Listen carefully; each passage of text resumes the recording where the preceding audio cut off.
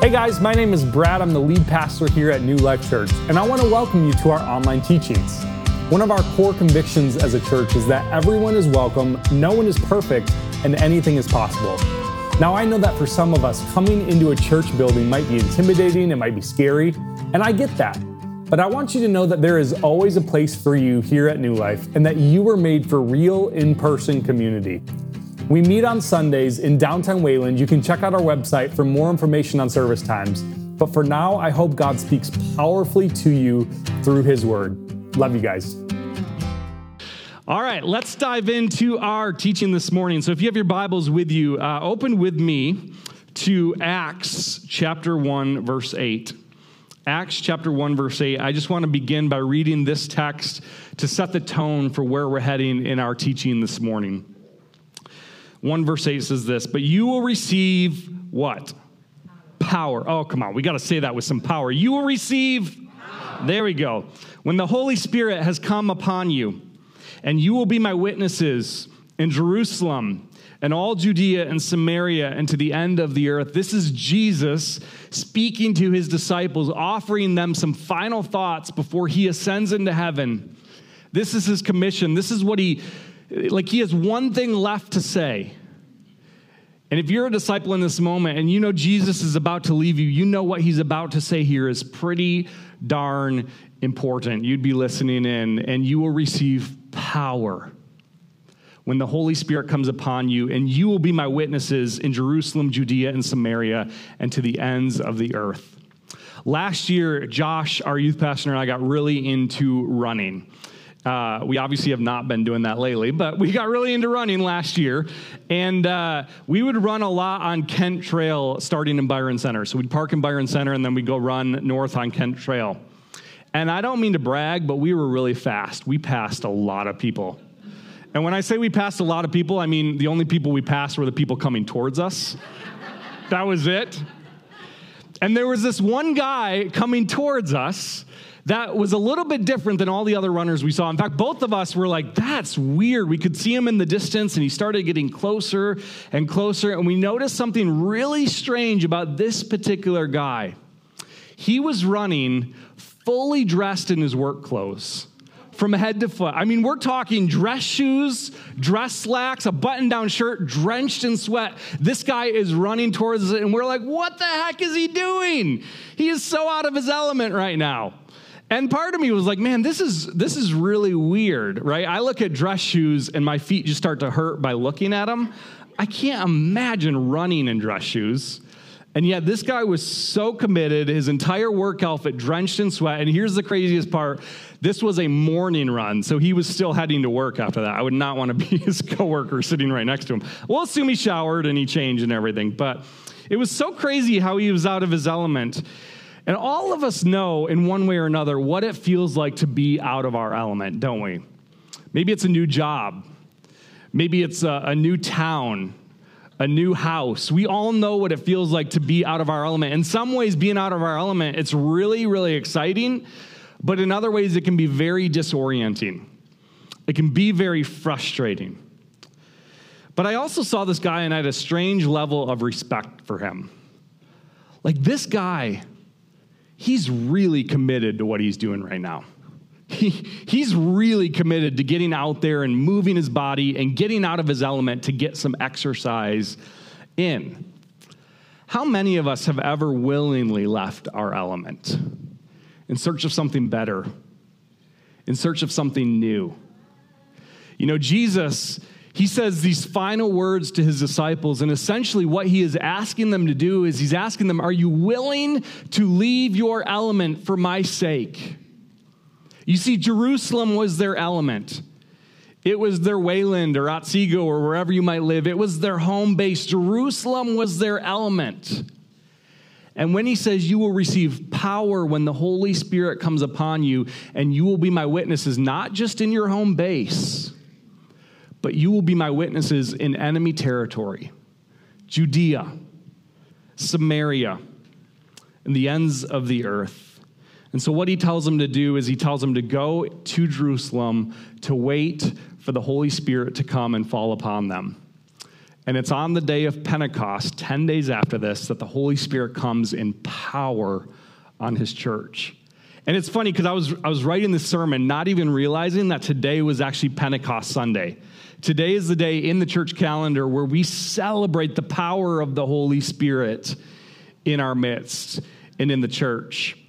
And one of the biggest things that I notice happening throughout the whole book of Acts is that the Holy Spirit is constantly compelling Christians to get out of their element, to go to the places where no one else will go, to go to the people that they may not like. We talked about this last week, right? Jesus went into Samaria. That wasn't normal. His very commission to his church, the very work of the Holy Spirit, was to get the church out of their element for the sake of the gospel, out of their religious element, out of our political element, out of our cultural element, our racial element. This is what the Holy Spirit does. And the church experiences power in radical ways as a result. But there's just one problem. When the Holy Spirit comes upon the church stays concentrated in Jerusalem. They stay concentrated in their home base. There's incredible things happening in Jerusalem, but they are stuck in their home base. They're in their element. They're not out of their element. And what ends up happening is a great persecution comes upon the church in Jerusalem.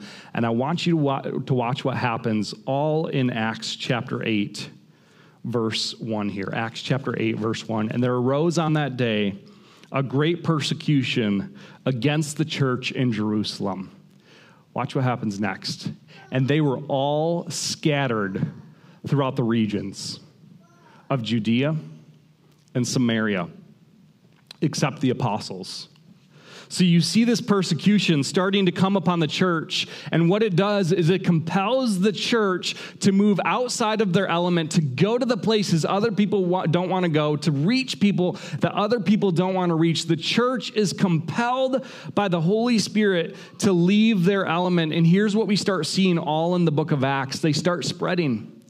They go to Judea. They go to Samaria. A Samaritan sorcerer is converted in Acts chapter 8. We're not going to look at that today. But they start moving out, and the Spirit starts stirring the pot. And there's this one guy who I believe is one of the heroes of the book of Acts named Philip. Philip has a phenomenally powerful story of the Holy Spirit. And this isn't the same Philip that was a disciple of Jesus. This is a guy we call Philip the Evangelist.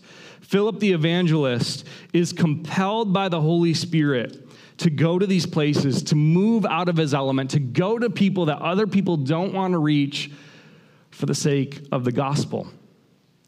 I want you to take a look at his story with me in verse 26 here. Now an angel of the Lord said to Philip, "Rise and go toward the south to the road that goes down from Jerusalem to Gaza. This is a desert place." And he rose and went. And there was an Ethiopian, a eunuch, a court official of Candace, queen of the Ethiopians, who was in charge of all of her treasure. So Philip is a Jewish man, and he is compelled by the Holy Spirit to go reach this Ethiopian eunuch with the gospel. Now, we talked last week about how drastically dramatic it was that Jesus went into Samaria, into enemy territory. And this cultural and political and racial division is equally as dramatic. You see, Philip, as a Jewish man in Jewish culture, would have woken up almost daily and prayed to himself this prayer: God, thank you for not making me a woman, a slave, or a Gentile. This was the prayer of Jewish men in the morning. God, thank you for not making me a woman, a slave, or a Gentile. And so when the Spirit compels Philip to go reach this Ethiopian eunuch, you have this man who is racially different than Philip, culturally different than Philip, sexually different than Philip. I mean, everything about this Ethiopian eunuch. He is a black man living in Africa who has been castrated for service to the queen. And this was pretty typical for his region of the world. I don't know why they did this. Maybe it was to keep them from getting distracted or something. But if you were a high court official in the Ethiopian region, you would have to become a eunuch in order to serve kind of the royalty there. It was a very prestigious position in his culture and in his time. And God's message to Philip is this, that Jesus is going to compel you to get out of your element for the sake of people. He's going to compel you to get out of your element for the sake of people. Church, I want to ask you, when was the last time that Jesus compelled you to get out of your cultural, racial, political, whatever barrier you want to talk about? When was the last time the Spirit of Jesus compelled you to get out of your element for the sake of the gospel? You see, far too often I hear Christians in the church say that race is a distraction from the gospel. And what we see the Holy Spirit doing is the Holy Spirit sees comfortable Christians and he compels them to reach across those barriers, not for the sake of being woke. It's for the sake of the gospel. It's for the sake of the gospel being spread and the church expanding. And so Philip, he's moved by the Spirit to do just this. And I want you to watch what the eunuch is doing as Philip is compelled here. Verse 27, and Philip arose and went. 27b here. He had come to Jerusalem to worship and was returning, seated in his chariot, and he was reading the prophet Isaiah. So this eunuch is returning from Jerusalem, okay? And here's the craziest part about him being in Jerusalem. He was there to most likely worship at the temple. He had traveled about 1,500 miles to make this happen. And upon arriving at the temple, he would have had to participate in a ritual cleansing baptism so that he could go worship in this holy place. There's just one problem with this scenario. Ancient Jewish texts forbid eunuchs from entering this holy place. Deuteronomy 23, several other holy Jewish texts said eunuchs are not allowed to enter this holy place. So this eunuch would have been denied baptism. He would have been denied access to encounter God. He would have been denied and excluded from God's presence. Now, if you're like me, I was reading this text, and the first question that popped into my mind is, how would they know? Right? Anybody else thinking that? How would they know at the temple? Like, did he need a vaccine passport to get in or something? Like, sorry, not going there. How would they know? There's two reasons they would have known at the temple. The first one is his race. They would have seen an Ethiopian man, and immediately they would have thought to themselves, eunuchs live in Ethiopia. This was a region very well known for producing eunuchs, to say it nicely. But then the other way they would have known, and this one really kind of blew my mind, is that when you have a man who has not produced testosterone for the majority of his life, it would have been very, very physically apparent that he was a eunuch. It would have been all over his body. And so when he seeks to enter the temple, he is shut out by the religious system of his day because he didn't measure up to their standards. Church, I got to ask a question. When we look at stories like this, do we find ourselves looking more like Philip, filled with the Spirit, running after people? Or do we look more like temple guards, standing watch, deciding who is in and who is out? When I look at the church today, do I, me personally, I'm making this personal, not just about us, but about me too, do I look more like Philip, filled with the Spirit, running after people? Or do I look more like temple guards in Jerusalem, deciding who is in and who is out? There was a Barna research study that was done that polled people in the United States very recently, and they asked people, what do you think of when you think of Christian, when you think of the church, evangelicals, what words come to mind? And the top 3 words that consistently came to mind for people was anti-gay, judgmental, and hypocritical. That's probably surprising to approximately nobody sitting in here, right? I wasn't surprised by that. I mean, that is the language we hear of the church today. And yet, as I think about this, and as I've done learning in this area, so many Christians kind of pit this idea of, well, I want to have good theology, but I also want to love people really well. And we kind of treat these things as enemies of each other. And the lie that we've bought into, especially when it comes to the LGBT community, is that churches have to change their theology to be a welcoming place for LGBT people. That's what a lot of, I think, people believe. Well, there was a survey done, and this just shocked me. A survey done of thousands of LGBT people who had left the church. And they asked them a few different questions, and this is what they found out. Number one, they found out that only 3% of LGBT people left their church because of their theology or their beliefs about marriage. Only 3%. In fact, the vast majority of people left because of the church's posture, because it wasn't a place where they could experience love and belonging and community, where they couldn't struggle through things. This next one, of that same group, 76% of LGBT people would be open to returning to the church if some things changed. Now, some of us are wondering, what are those things that need to change? This is what they said. Only 8% of them said the church's theology needs to change, which means 92% of these thousands of LGBT people, and this is only a couple years old, this is a recent study, 92% of them said things like the church's posture needs to change. I need a place where I can struggle openly. I need a place where I can come and not have all the answers and wrestle alongside other people. I need a community that's welcoming to me, but it has very little to do with what the theology of that community is. It has everything to do with posture. Now, of course, all of us know exceptions to this, and the media would like you to believe that the vast majority are exceptions to these, but this is a pretty widely done study that's fairly recent.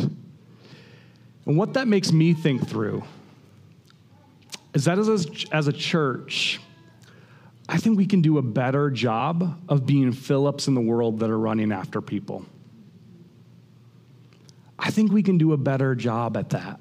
I think I can do a better job at that. Too often, we act as though good theology and radical love are somehow opposite ends of the spectrum. And I want to remind you that we have a Savior named Jesus who said, radical love is good theology. Love God and love people is how he boiled down the law. Radical love is a willingness to get out of our element for the sake of other people. It's a willingness to leave what is comfortable, leave what is known for the sake of reaching people. So I want to continue reading here in the text in verse 29. And the Spirit, again, here's the Spirit moving, said to Philip, go over and join this chariot. So Philip ran to him and heard him reading Isaiah the prophet and asked, do you understand what you are reading? And he said, how can I unless someone guides me? And he invited Philip to come up and sit with him. Now, this is a pretty ridiculous scene if you think about it, because this chariot is moving, and here you have this guy, Philip the evangelist, running alongside this chariot, probably in his full work clothes, drenched in sweat, right? So he's running aside this chariot. He's like, what are you reading there? It's just kind of a ridiculous scene if you think about it. And this Ethiopian eunuch, this African eunuch who had wealth and status, who had traveled 1,500 miles only to be rejected at a temple, is reading the prophet Isaiah. The text shows us that he's reading from Isaiah 53 specifically. He's reading the prophet Isaiah. Why would he be reading this prophet? Because he's reading about this promise to the people of Israel and ultimately to the world that there would come a suffering servant who would be cut off from his own people. In fact, in this very text that the eunuch is reading, as he continues to read, he would read in the book of Isaiah that there was a certain group of people because of this Messiah who would be given a name in God's family better than son and daughter. You know who that group of people is? Eunuchs. This Ethiopian eunuch who had been rejected by the Jewish religious establishment would be reading that because of this Messiah, because of this suffering servant, that eunuchs themselves, people who had been rejected from a religious system, would be given a name better than family in God's kingdom. See, if I'm the Ethiopian eunuch, my vision of who God is would have been completely flipped on its head upon reading this. And then you have this crazy runner next to you, running alongside you, saying, hey, like, I can help you understand that. I can help you explain it. Church, there is never a person that you will encounter on this planet that does not have a deep longing for the stuff of the kingdom of God. They may not know it. They may not be able to name it. But you will never encounter a person who doesn't have innately in them a deep longing for this kingdom. That's what the eunuch is searching out. And in the midst of his rejection, in the midst of his own inadequacy, he encounters Philip. See, this gospel casts a very wide, very inclusive net. In the book of Acts alone, we see it's available to sorcerers from Samaria, to Ethiopian eunuchs, to people who rejected Jesus, to Pharisees who had blood on their hands. This gospel casts an extremely inclusive and wide net. Everyone is welcome. Everyone. By everyone, we mean everyone is welcome. But don't miss this. This is where it shifts a little bit. This extremely inclusive posture that says everyone is welcome has a ridiculously exclusive message. See, what Philip does is he says everyone is welcome. Ethiopian eunuchs, Samaritan sorcerers. But where it gets exclusive is he says it is only found in the person of Jesus Christ. You're not going to find it in the religious system anymore.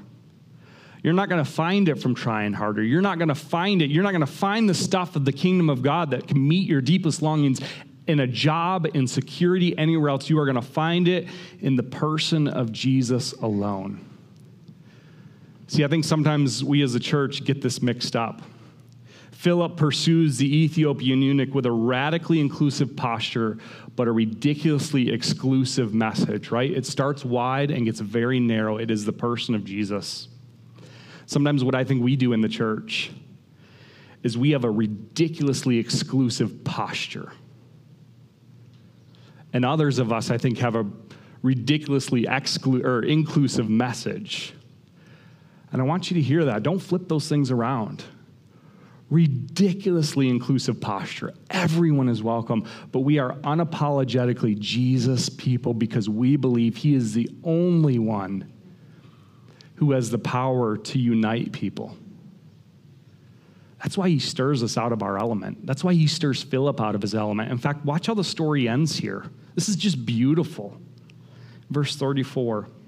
And the eunuch said to Philip, about whom, I ask you, does the prophet say this? About himself or about someone else? Referencing Isaiah. Then Philip opened his mouth and beginning with scripture, this scripture, he told him the good news about Jesus. Notice how Philip meets the eunuch exactly where he's at. He's already reading this scripture, and Philip starts there, and he uses that to tell him the good news about Jesus Christ. And as they were going along the road, they came to some water, and the eunuch said, see, here is water. What prevents me from being baptized? And he commanded the chariot to stop, and they both went down into the water, Philip and the eunuch, and he baptized him. Whew! This man who was just denied baptism in the temple is now a brother of Philip because of the person of Jesus. This is what Jesus does. That the Spirit of Jesus compels us to get out of our element, to go to people that we might not normally talk to be weird in this world, to look different than the rest of the world, to go to the people, to go to the places that are difficult and that are challenging. You see, when Jesus gave his disciples this commission, It was very common in the ancient world when a new king is instated to go to every corner of that kingdom to declare a new king is here. When there's a new Caesar in Rome, you would go to the far reaches of the Roman Empire to declare a new king is on the throne. And that is exactly what Jesus is doing here in Acts 1:8 and in Acts 8. You are going to go to the furthest reaches of my kingdom and declare that I am on the throne. You see, it's in Acts 8 alone, where we see the gospel go from Jerusalem to Judea, to Samaria, and to the Ethiopia. Do you want to know what Jewish people call Ethiopia? The ends of the earth, the uttermost. Within one chapter alone, we see people leave their element over and over and over again for the sake of the gospel. Are you letting the Spirit move you out of your element to declare that Jesus is transforming things in this world?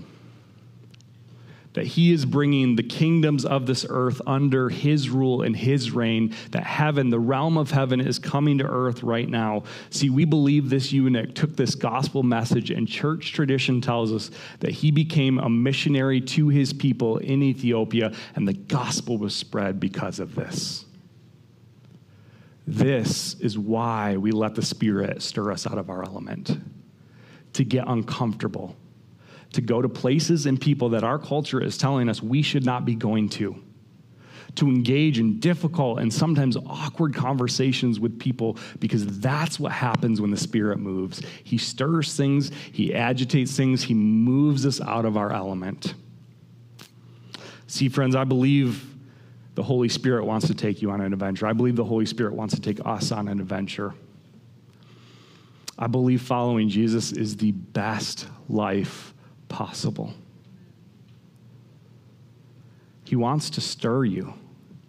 He wants to move you out of what is comfortable. He wants to light your soul on fire for people. He wants to see this burning passion that cannot be extinguished, that when he says go, you go. When he says move, you move, regardless of where it takes you, regardless of who it takes you to.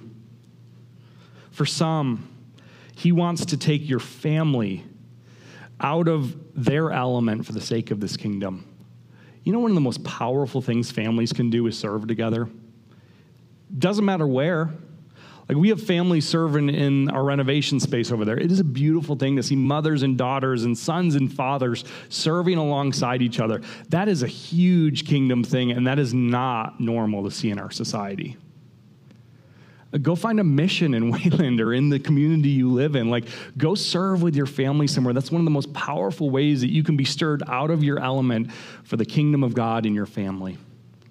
For others, he is laying someone on your heart who lives right next door that you don't particularly like. And so for you, moving out of your element means going to the house next door with like cringe, right? But that's what the Spirit does. For others of us, he's stirring us to see his kingdom as so much bigger than just the town and the community that you may live in. One of the things that God has really been laying on my heart this past year is that New Life needs to be a place where global missions is happening. That isn't something that we've talked about a ton around here. We've been very focused locally, as I think we should have been over these last couple of years. But God's really been stirring my heart as a pastor to begin praying about where he might be calling us globally. And there's one common argument against that. Well, why would we go there when we have so much work to do here? Because the kingdom of God doesn't belong to any one group of people. It doesn't belong to any one culture. And by going there, you get to see a different side of the kingdom of God that actually strengthens your faith in how you live here. I remember a couple years ago going to Haiti. And Haiti was one of the most transformative things I've ever participated in as a Christian. And immediately when I go to Haiti, people in America ask, well, what did you build for them? Or what did you do for them? And my answer to that is nothing. We built relationships. We actually learned what it means to follow Jesus from Haitian Christians. I remember one guy that I sat down with, his name was Mark. He was a pastor. Mark was being trained up to be a pastor. He was helping other pastors. And Mark explained to me how in Haiti, they have 3-hour-long prayer meetings every single day, and they cannot keep their communities away. That in Haiti, in these little towns, there is a revival happening. They'll break guitar strings, something that would derail our worship, and it just fuels them all the more. See, I need to get out of my element as a Christ follower and see that kind of faith, because it impacts mine. I remember sitting with a guy named Tony in Haiti, who's a missionary from Canada. He didn't even know Haitians didn't speak Spanish. He just arrived there and was like, oh, it's Creole. And this guy, Tony, felt called to the mountain villages where voodoo was happening all over the place. It's where most of Haitians live. And I'll never forget the story that he told us. He had witnessed firsthand kids that he loved being sacrificed in the name of voodoo. And he walked into these villages, and what he saw was a people who desperately needed Jesus. And what it did in him is he said, I need that same Jesus just as badly. See, getting out of our element stirs some things in our hearts. Another story I heard in Haiti was the story of Gladys and Henri, a Haitian couple who left everything behind in search of a new land to raise up kids that had been orphaned in Haiti. And they started this discipleship school for them. And I got to meet some of these kids, and they are on fire for Jesus. All because 2 people left what they knew, got out of their element to go start a school that trains up young Haitian kids. Leaving here to go somewhere else, getting out of our element for the gospel, it doesn't mean you neglect here. What it means is it informs how you live here. It informs how you engage your neighbors. It informs how you engage your family members. Getting out of my element transforms exactly how I live in my element. And so within this next year, I believe God is going to call our church to some kind of global mission. I don't know what that is at the moment, but my invitation for you today is to just go on a journey of prayer with us over this. That's where we're going to start. I don't have all the answers, but I know that some of us, myself included, can start today getting out of our element. And I believe that's what God is calling us to do. And so will you join me in this next year of just praying about how God is stirring us to leave and get out of our element a little bit more? Wayland is our Jerusalem. And there is a Judea, and there is a Samaria, and there is an ends of the earth that God calls us to as well. And so we're gonna end this series today with communion. Because communion is one of the most powerful things we can do to remember the God who left his element for us. Paul in 1 Corinthians 11 says that every time you eat this bread and you drink of this cup, you are declaring the Lord's death until he comes. You are declaring the fact that God got out of his element for you. And so we have a few different stations here, one there and then 2 in the back there. And during this last song, I want to invite you as a family to get up, to partake in the elements, and to just seek the Lord. Paul says, examine yourself when you come to this table.